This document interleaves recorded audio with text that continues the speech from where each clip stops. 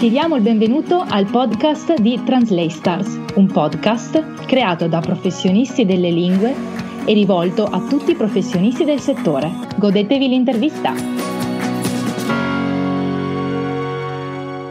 Ciao a tutti, innanzitutto mi presento, sono Zara, la country manager di Translastars e oggi sono in compagnia di Omar Barbieri che ve lo presento brevemente. Ciao Omar. Ciao. Ve lo presento brevemente. Allora, Omar è laureato cum laude in interpretazione di conferenza presso la Scuola Superiore di Lingue Moderne per interpreti e traduttori di Forlì e dal 2011 lavora come interprete di conferenza e traduttore specializzato freelance in Italia e anche all'estero. Inoltre è anche docente universitario di lingua francese. Ora vorrei lasciare la parola a lui, chiedendogli innanzitutto come si è avvicinato al mondo dell'interpretazione in generale, se ci può dare qualche informazione in più.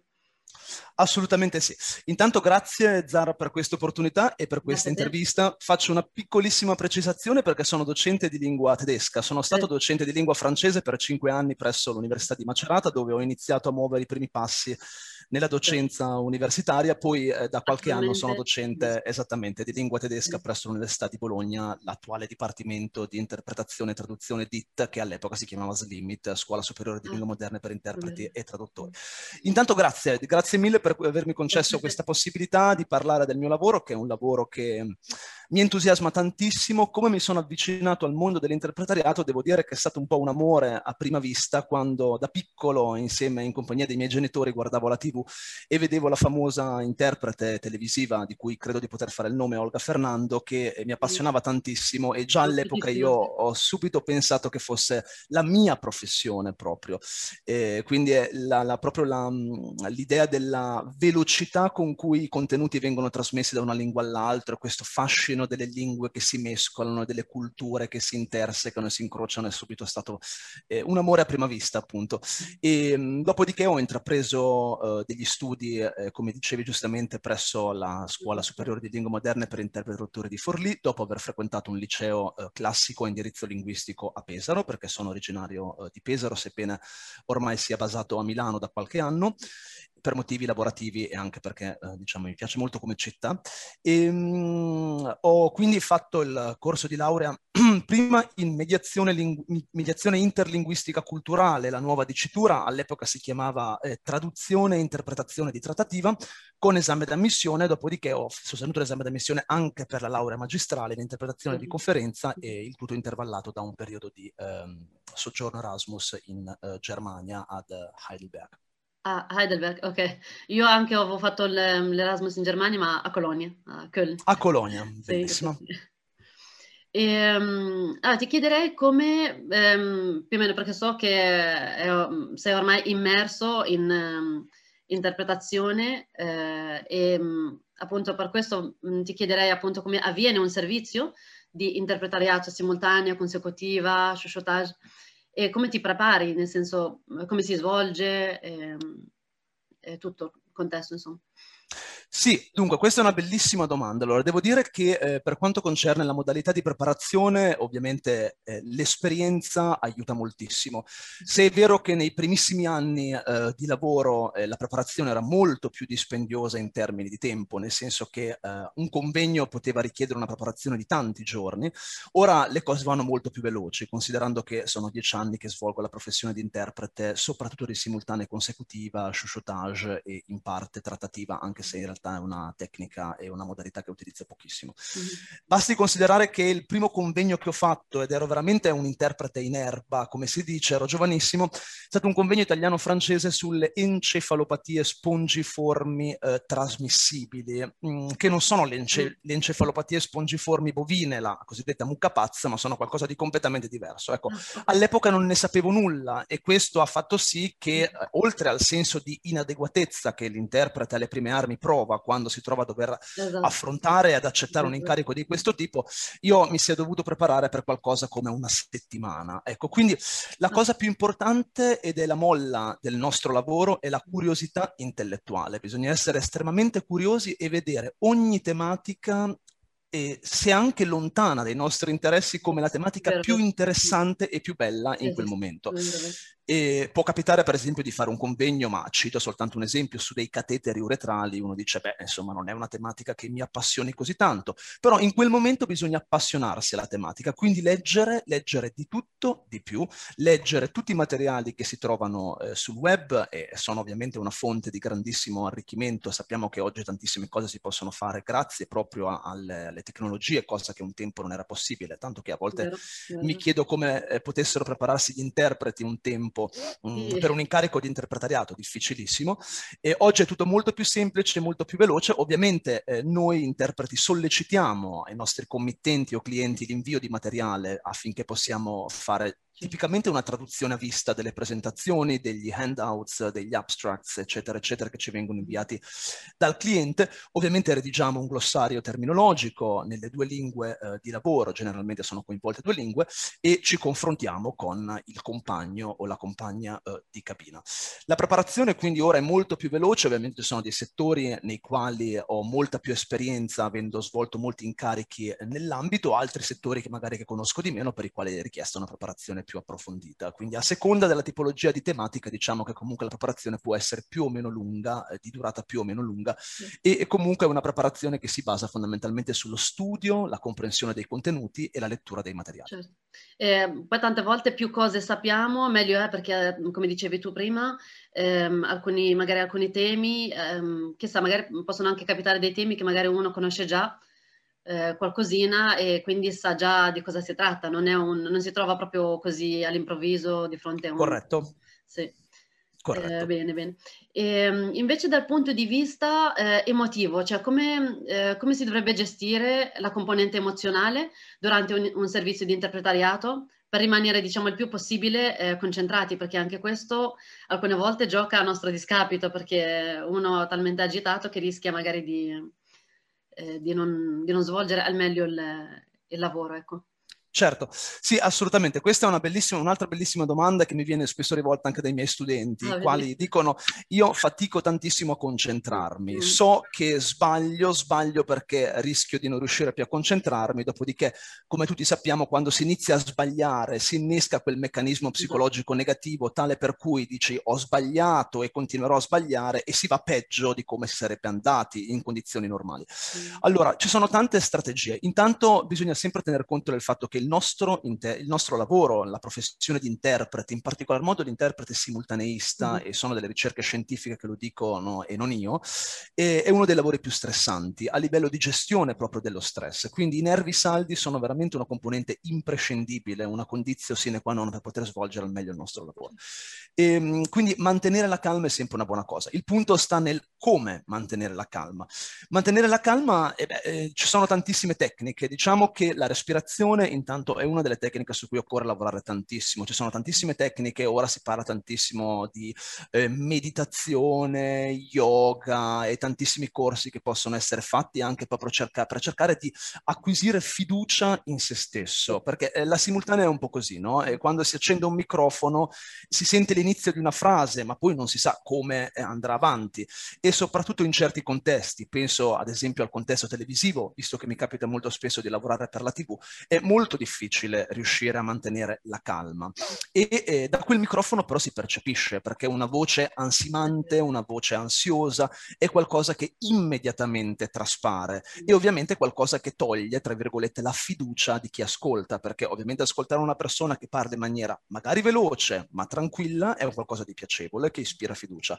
Ascoltare una persona che è incerta, che fa delle pause piene, che si corregge, si riformula, ha una voce tremolante, eccetera, eccetera, è ovviamente sintomatico di qualcosa che non va. Quindi quello che io consiglio è di cercare, per esempio, sembra un consiglio molto banale, ma secondo me è importante per noi interpreti, quello di cercare di stare, per esempio, molto tempo all'aperto, cercare di fare delle passeggiate, vedere il mare. Io sono nato e cresciuto al mare, che è una cosa bellissima. Vedere il mare anche d'inverno è qualcosa di fantastico. Quindi cercare di mantenere un contatto con la natura, cercare di mantenere, cioè cercare proprio di prendersi cura di se stessi, ecco, prendersi cura di se stessi anche a livello fisico. Quindi lo sport, l'attività fisica sono tutte quante componenti importantissime, ovviamente accompagnate da una preparazione e da uno studio continui, perché il nostro lavoro è veramente uno di quei lavori dove non si finisce mai di imparare. Imparare, vero, vero.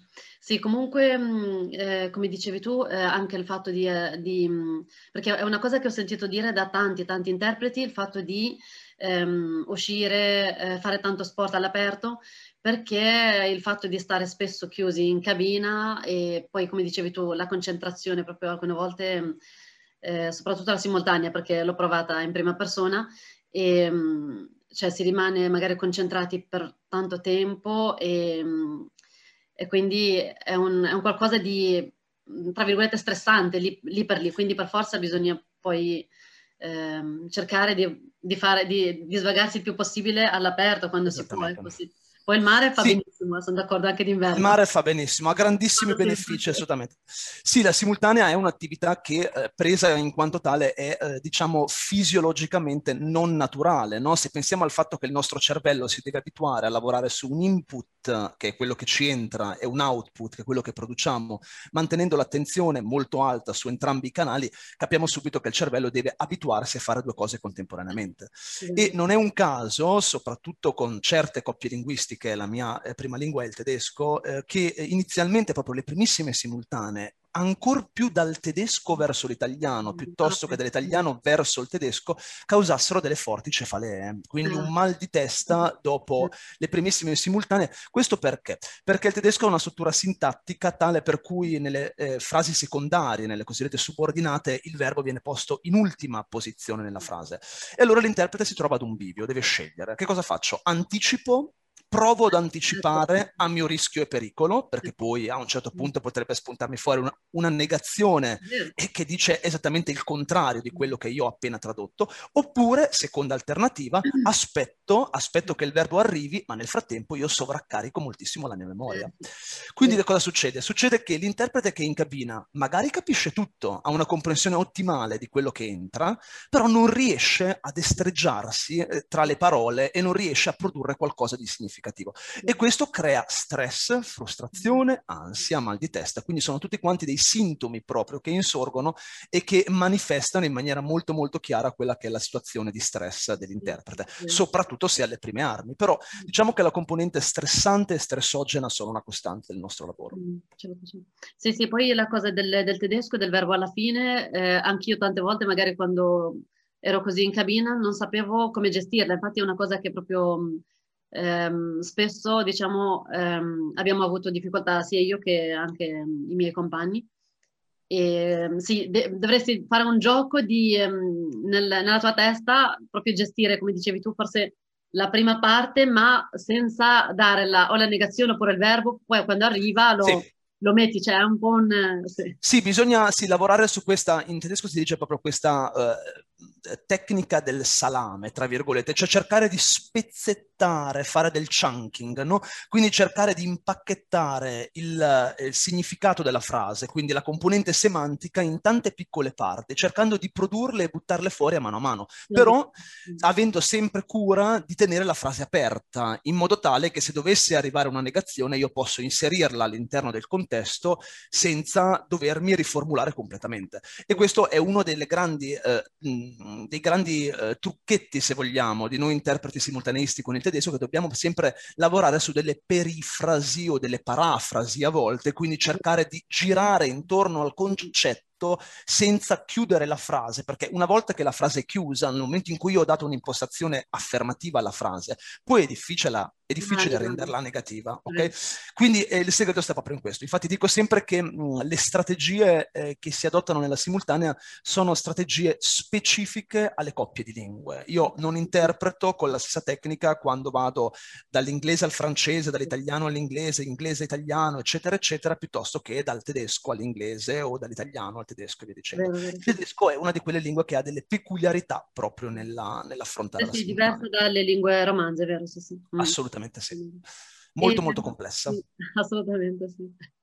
E invece ti chiederei in che modo sei riuscito a farti, diciamo, strada nella tua carriera fino ad assumere incarichi di estrema importanza e responsabilità come fare l'interprete per personalità note, perché ho visto che ha partecipato alla conferenza stampa di Biden e Putin, Sì. incontri collaterali al G20, quindi in che modo sei riuscito ad arrivare appunto ad avere ad assumere questi? Sì, ecco, diciamo che quando l'interprete esce da una facoltà per interprete si trova sempre un pochino a, come si dice, brancolare nel buio, no? Quindi c'è questa spasmodica e irrequieta ricerca del committente del lavoro e non si sa mai bene come muoversi, perché dice: che cosa faccio? Inizio ad inviare curricula a destra manca nella speranza che qualcuno mi calcolerà, oppure che cosa faccio? Costruisco un sito ma non ho esperienza e allora il sito perde un po' di significato. Ecco, io dico sempre che bisogna iniziare sempre dai piccoli incarichi, questo è anche il segreto che do ai miei studenti. Iniziare chiedendo con tutta l'umiltà del caso di poter fare piccoli incarichi, magari piccole traduzioni, piccole trattative in ambito fieristico, che non sono semplici, non fraintendermi, però comunque diciamo sono in una situazione comunicativa dove sono meno esposto. Ecco, cioè iniziare con un interpretariato televisivo della caratura o del livello di una conferenza stampa tra Biden e Putin mi sembra veramente eccessivo e non fattibile. Io stesso non l'avrei mai fatto, non avrei mai iniziato da quello, ok? Quello è qualcosa a cui si arriva con il tempo, quando si acquisisce più fiducia in se stessi, più esperienza e di conseguenza anche una professionalità più alta. Ecco, una delle cose principali da tenere presente è che in effetti il fatto di affidarsi a dei colleghi con più esperienza, chiedendo di fare cabina muta, chiedendo di affiancarli in cabina, chiedendo di poterli seguire in delle conferenze, banalmente mettersi in sala ed ascoltarli, è qualcosa che aiuta moltissimo. L'associazionismo è un'altra di quelle cose che può essere di grande vantaggio, di grande beneficio, nel senso far parte di associazioni di categoria o professionali come può essere AITI, l'Associazione Italiana Traduttori e Interpreti, sicuramente permette di fare rete, no? Si parla tantissimo di fare rete oggigiorno, cioè conoscere colleghi che potrebbero avere bisogno, per esempio, di un lavoro, di un piccolo lavoretto che loro stessi magari non accettano e che potrebbero voler passare ad un collega più giovane. E l'importante è essere sempre molto, molto umili, non accettare cose che non si è in grado di fare. Ecco, si può accettare anche un convegno complesso, come è stato nel mio caso, ma avendo cura di avere un lasso di tempo sufficiente per potersi preparare in maniera adeguata. Il passaparola è sicuramente il canale più semplice, diciamo, che abbiamo a disposizione per poterci affermare, per poter assumere degli incarichi sempre più complessi. Questo è stato il mio caso. Io ho iniziato proprio con il passaparola. Ho sostituito in una prima fase della mia carriera anche dei miei professori, dei miei docenti che gentilmente mi hanno, tra virgolette, passato del lavoro, no? Facendomi fare un po' da tappabuchi, se così si può dire. Ho iniziato in questo modo, le cose sono andate bene, dopodiché un collega magari spende una buona parola su di te con un altro collega, il collega potrebbe avere bisogno della tua combinazione linguistica, oppure sei in una zona che geograficamente magari permette di svolgere quell'incarico senza dover accollarsi delle spese di trasferta troppo elevate, e quindi in quel modo si conoscono colleghi, si fanno incarichi e piano piano si arriva sempre a dei livelli più alti, senza però avere fretta. Se poi si acquista un nome, piano piano si entra, diciamo, nel mercato. Sì. Comunque sì, la cosa di far parte di Haiti, sì, anch'io la ritengo molto, molto importante, perché alcune volte non per forza, cioè ci sono alcuni colleghi che magari ti possono passare un lavoro, anche se la tua combinazione linguistica è diversa dalla loro. O come dicevi tu, magari non possono in quel momento, allora lo possono passare, sì, se sono d'accordo. E invece gli ambiti in cui ti sei specializzato, quali sono? E perché, se avevi qualche curiosità in particolare di... Sì, allora, io adoro la medicina. La medicina è uno dei miei settori di specializzazione. Devo dire che da giovanissimo laureato, mi sono laureato nel 2011, quindi sono passati veramente un po' di anni, e ho iniziato proprio a lavorare anche come cosiddetto community interpreter, quindi l'interprete di comunità o per i servizi pubblici all'interno dei presidi ospedalieri di Cattolica, ma in particolar modo Riccione e Rimini, e in particolar modo Rimini è l'ospedale in cui ho lavorato per più tempo. Facevo l'interprete di comunità o l'interprete dialogico, l'interprete di trattativa, come lo si vuol chiamare, e il che significa che traducevo e interpretavo tra il medico tipicamente italiano e il paziente tedesco, francese, inglese o comunque che utilizzava l'inglese come lingua franca. Quindi era un esempio di interpretazione in ambito medico, quindi una situazione diciamo trialogica, un trialogo tra il medico e il paziente mediata dall'interprete. E questo è stato una bellissima esperienza lavorativamente parlando, che poi ho dovuto abbandonare perché non era più conciliabile con la libera professione. Quando ho iniziato a fare molte più conferenze poi le cose non erano più conciliabili, e però mi ha fatto capire quanto amassi la medicina. Quindi la medicina è stata proprio un grande amore, e anche questo diciamo che sono sempre stato consapevole di avere una grande predilezione per la medicina, perché da piccolo, non so se ricordi, ma c'era questa collana del corpo umano con queste videocassette bellissime, e io mi imparavo a memoria tutte queste videocassette, leggevo questi libri ripetutamente fino a impararli a memoria, no? Quindi ci sono delle cose che mi sono rimaste, infatti l'ambito medico è assolutamente uno degli ambiti in cui lavoro. È una grandissima passione, e probabilmente se non avessi fatto l'interprete avrei fatto il medico nella vita. Assolutamente.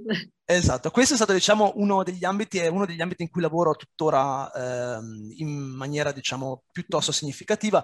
Poi ci sono altri ambiti in cui mi sono trovato a dover lavorare, non perché li abbia scelti, ma perché mi sono ritrovato a lavorare in questi ambiti. Per esempio con il tedesco si lavora sempre in settori molto molto tecnici, il settore dell'automotive, il settore dell'ingegneria, la politica, si lavora sempre in ambito politico, l'economia, la finanza, il turismo, le comunicazioni, IT, insomma tutto quello che ha a che fare con le nuove tecnologie. Non sono un grandissimo interprete di ambito sportivo, nel senso che ho fatto degli incarichi di ambito sportivo, ma non sono sicuramente tra gli interpreti di punta, diciamo, in questo ambito, anche perché io stesso sono sportivo personalmente, ma non seguo moltissimo lo sport, quindi è sempre importante, come dicevi tu, avere delle conoscenze pregresse, perché questo aiuta moltissimo. E questi qua, insomma, sono gli ambiti di specializzazione, lavoro principalmente in questi, sì. Sì, è molto importante alcune volte anche la nostra passione, perché alcune volte ci indirizza verso una strada più facilmente, ecco, diciamo. Assolutamente sì. È tutto molto più facile perché si è veramente curiosi, si ha voglia di leggere. Io ricordo che quando iniziai a lavorare in ospedale io ero estremamente curioso, lo sono sempre stato di natura sin da piccolo, ma ero proprio curioso nella misura in cui prendevo i referti medici che spesso traducevamo per i pazienti, le lettere di dimissione, i referti e quant'altro, e volevo sviscerare tutti gli acronimi, capire che cosa significasse che cosa e come venivano tradotti nelle varie lingue, e questa curiosità è veramente il motore di tutto. Cioè non si può essere dei bravi interpreti se non si è delle persone intellettualmente curiose. Completamente d'accordo, sì, assolutamente. Non so se hai qualche consiglio, diciamo, che daresti agli aspiranti interpreti o agli interpreti, diciamo, alle prime armi, che percorso potrebbero o dovrebbero seguire secondo te? Sì, sì, sono consigli che do in parte anche in classe quando insegno, perché sono cose che mi vengono chieste. Ovviamente quando si esce, come dicevo prima, da una facoltà per interpreti, anche se il percorso è stato un percorso molto professionalizzante, però ci si accorge di quanto poco si conosce il mercato, no? E questa è una pecca a volte dell'università in generale, perché non si parla mai di tariffe, perché le tariffe sono un tabù, non si parla mai di come trovare clienti, eccetera. Quindi i consigli sono quelli che dicevo in parte anche prima, cioè iniziare sempre da la volontà di esporsi e conoscere dei colleghi, ok? Prima che fare un sito appena si è laureati, sarebbe importante piuttosto prima di curare la propria immagine, iniziare a conoscere dei colleghi, chiedere quando non si sa che tariffa applicare, piuttosto che andare ad applicare una tariffa che poi rischia di fare del dumping, cioè della concorrenza sleale, abbassare le tariffe del mercato, perché poi se io applico una tariffa molto bassa, vado a togliere lavoro a chi quel lavoro lo avrebbe fatto per una tariffa molto più alta, in maniera anche più professionale, e rovino anche me stesso. E quindi prima di fare tutto questo, e ricordo sempre i miei professori, i miei docenti di interpretazione che mi dicevano: dicevano: non svendetevi mai, siate consapevoli dei vostri limiti, ma non svendete la vostra professionalità, perché avete una professionalità che è stata sudata, guadagnata negli anni e che va gelosamente custodita e conservata. Quindi il consiglio è questo, il consiglio è quello di essere molto curiosi intellettualmente, di capire quali sono i settori che potrebbero appassionarci di più, perché ci sono interpreti che dicono: no, io medicina non la faccio, perché non mi piace, perché non rientra nelle mie corde, perché per me preparare un convegno medico è uno strazio. E può essere, per questo è possibile. Vero, vero. Se non si ha affinità con un tipo di settore, è inutile provare ad ostinarsi a lavorare in quel settore, perché è un settore in cui c'è lavoro. Sì, ma non è l'ambito che rientra nelle tue corde, che fa per te.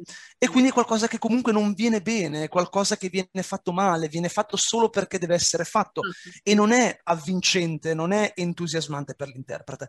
Quindi capire un attimino dove andare a parare, ok? Quindi capire dove arrivano i nostri limiti, cercare di superare i nostri limiti, fare rete, conoscere, cercare di viaggiare, cercare di espandere i propri orizzonti, di allargare i propri orizzonti, cercare quanto più di capire come funziona il mercato. Questa è la grande difficoltà. Prima di iniziare a lavorare bisogna capire come funziona il mercato. È vero che c'è tanta voglia di iniziare a lavorare, no? L'interprete dice: beh, io mi sono fatto, tra virgolette, il famoso mazzo, ho studiato anni e anni, ho fatto esercizi di simultanea tutti i giorni, è tutto più che comprensibile, ma tutti sono passati tramite questo periodo sotto le cosiddette forche caudine. A un certo punto bisogna fare i conti con il mercato, ma per fare i conti con il mercato bisogna conoscere il mercato, per conoscere il mercato bisogna chiedere, informarsi e non essere precipitosi.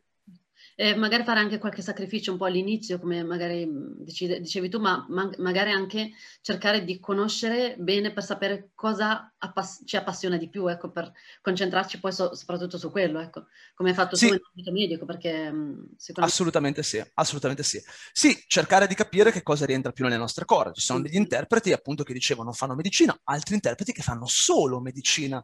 Ci sono interpreti che sono dei bravissimi simultaneisti che però non fanno consecutiva. Perché? Perché la consecutiva ci espone ad un pubblico, ci obbliga a dover parlare davanti a 500 persone, in un'aula gremita di persone che sanno tutto di quella tematica. E tu, per quanto possa essere bravo come interprete, per quanto possa avere un linguaggio perfetto, non sarai mai al livello di quelle persone, perché quelle persone parlano di quelle cose tutti i giorni e tu fai 3 convegni, 4 convegni al mese su quella tematica. Quindi sì, sei bravo, sei specializzato in quella tematica, ma per quanti convegni di medicina tu possa fare non sarai mai un medico. Per quanti convegni del settore giuridico-legale tu possa fare, che è un altro mio settore di specializzazione che ho dimenticato prima, non sarai mai un avvocato. Quindi c'è sempre questo dislivello in termini di conoscenze che noi interpreti cerchiamo di colmare informandoci il più possibile, ma ovviamente dobbiamo essere consapevoli che l'interprete, per quanto bravo possa essere, non potrà mai essere onnisciente, cioè non potrà mai sapere tutto. Uno dei complimenti più belli che ci fanno è quando facciamo un convegno di pedagogia, altro settore in cui sono specializzato e l'avevo dimenticato, per esempio, e ci arrivano dei pedagogisti, educatori, insegnanti e ci dicono: ma lei ha anche una laurea in pedagogia? Questo secondo me è bellissimo. Sì, certo. Oppure ha una laurea in medicina, oppure ma lei è laureato anche in giurisprudenza, e questo significa che siamo passati per degli addetti ai lavori, tra virgolette, che è un bellissimo complimento. Vedi. Questo non lo sapevo, che ad alcuni si vede che magari si fa talmente bene quel lavoro lì che sembra che poi lo si fa magari con passione, per quello che uno poi ti dice se sei laureato anche in quell'ambito. Sì, esatto, sì. E poi anche dalla tipologia di linguaggio che si utilizza, no? Io dico sempre agli studenti in ambito medico parlare piuttosto che della manifestazione dei sintomi, parlare di insorgenza della sintomatologia, piuttosto che parlare delle cause, parlare della eziologia della patologia. Cioè tutto questo questa attenzione al linguaggio, questa cura del linguaggio, dal momento che le parole sono il nostro strumento di lavoro, fa veramente la differenza. Cioè si possono dire le stesse cose, e lo dico sempre agli studenti, in milioni di modi diversi, che vanno tutti tutti benissimo, che però sono di registri molto diversi. Quindi parlare di una cefalea piuttosto che di un mal di testa, ovviamente fa la differenza. Capiamo che uno è un termine tecnico, l'altro è un termine colloquiale. Tutti quanti al bar parleremo sempre di mal di testa, non diremo ho avuto una cefalea, ho una cefalea incipiente, diremo semplicemente mi è iniziato il mal di testa, questo è normale. Però avere questa attenzione al linguaggio fa di noi sicuramente degli interpreti molto più professionali, e questa professionalità è qualcosa che ci fa capire che l'interpretariato va molto oltre la parola. Si utilizzano le parole, poi ci sono degli aspetti paraverbali, extraverbali, c'è una mimica, c'è una gestualità, c'è il contatto visivo. In consecutiva, soprattutto quando sono davanti a un'aula, una sala gremita di persone, il fatto di abbracciare visivamente con lo sguardo tutte le persone che sono davanti a me, cercare di coinvolgerle, è un qualcosa di molto molto bello, molto utile, di coinvolgente, che fa di noi sicuramente delle persone molto molto più professionali. Sì, poi tutte queste tecniche qua, secondo me, si acquistano poi piano piano con l'esperienza, come dicevi tu. Quindi cioè, si fa un po' di esperienza all'inizio e si imparano tantissime cose, ecco. Quindi, Si imparano un sacco di cose, sì. È veramente un tipo di lavoro come ogni lavoro, d'altronde, in cui l'esperienza sul campo fa la differenza. Cioè l'università, noi all'università, ma in generale le facoltà per interpreti e traduttori, forniscono degli strumenti e delle tecniche, ok? Ma la vera esperienza e il vero lavoro si impara a farlo sul campo, perché nel corso del tempo le tecniche vengono perfezionate. E in questo senso dico sempre anche ai miei studenti che è molto utile registrarsi, sentire come si parla, riascoltarsi, ma a volte anche riprendersi, cioè vedere come muoviamo il nostro corpo, perché ci rendiamo conto di tanti piccoli difetti che magari lì per lì reputiamo insignificanti, anodini, dici beh, ma è una cosa da nulla, ma che in realtà magari ripetuti su una giornata di interpretariato fanno veramente la differenza. Riascoltarsi è sempre una buona cosa. Io ricordo che noi facevamo le consecutive, per esempio, al leggio, no? Quindi al podio, al leggio, venivamo proprio ripresi con una telecamera, riosservavamo noi stessi, e quando ci si riguarda uno dice ma veramente facevo quella cosa? Non me ne ero accorto, non sapevo nemmeno che la facessi. E uno si rende conto di questa cosa quando lo vede, lo tocca con mano, no? Quindi registrarsi, riprendersi, rivedersi, riascoltarsi sono qualcosa di utilissimo per la carriera di un interprete. E come ultimissima domanda ti chiederei, perché tu oltre ad essere interprete, sei anche docente universitario, traduttore, revisore, immagino che tutte queste cose qua non siano facili da gestire, ecco, tutte insieme. Ecco, potresti raccontarci brevemente come riesci a conciliare tutti questi incarichi? Sì, assolutamente. Allora, intanto facciamo una piccola premessa. Diciamo che il grosso del mio lavoro, quello che si suole chiamare il core business, è rappresentato dall'interpretariato. Ecco, io sono più o meno all'80% interprete, ho forse 70%, diciamo un 20% di incarichi di docenza e un piccolo 10% di incarichi di traduzione. Non voglio assolutamente screditare i traduttori che fanno un lavoro bellissimo e assolutamente nobile. Devo dire però che la traduzione sicuramente è una delle attività che si confà molto di meno al mio tipo di personalità. Ho sempre preferito interpretare piuttosto che tradurre. Il traduttore e l'interprete sono due figure che hanno in comune l'utilizzo della lingua, no? La lingua è il nostro strumento comune e utilizziamo la lingua in due canali, in due forme diverse. Noi la utilizziamo oralmente, giocando sull'immediatezza del messaggio. Il traduttore la utilizza in maniera diversa, la utilizza dopo ricerche terminologiche, facendo le sue ricerche e attingendo da tutti gli strumenti che ha. Ecco, io sono laureato in interpretazione di conferenza, non in traduzione. Devo dire che traduco, ma in maniera un pochino, tra virgolette, rudimentale, cioè non sono un traduttore ipertecnologico. I traduttori sono bravissimi nell'utilizzo dei cosiddetti CAT tools. CAT è un acronimo che sta per Computer Aided Translation, cioè la traduzione assistita da computer. Io non sono un bravo traduttore e lo dico sempre anche ai miei colleghi che mi vogliono passare degli incarichi di traduzione, non perché non sappia tradurre, ma perché non sono bravo con la tecnologia come lo sono i traduttori.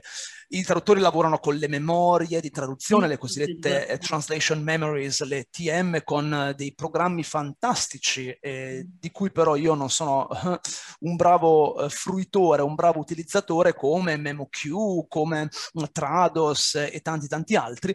Quindi dico sempre, diamo a Cesare quel che è di Cesare. Ci sono persone che sanno fare benissimo questo lavoro in maniera anche molto più professionale di me, nel senso che non utilizzo tutto questo e quindi è giusto che io faccia l'interprete e faccia simultanea.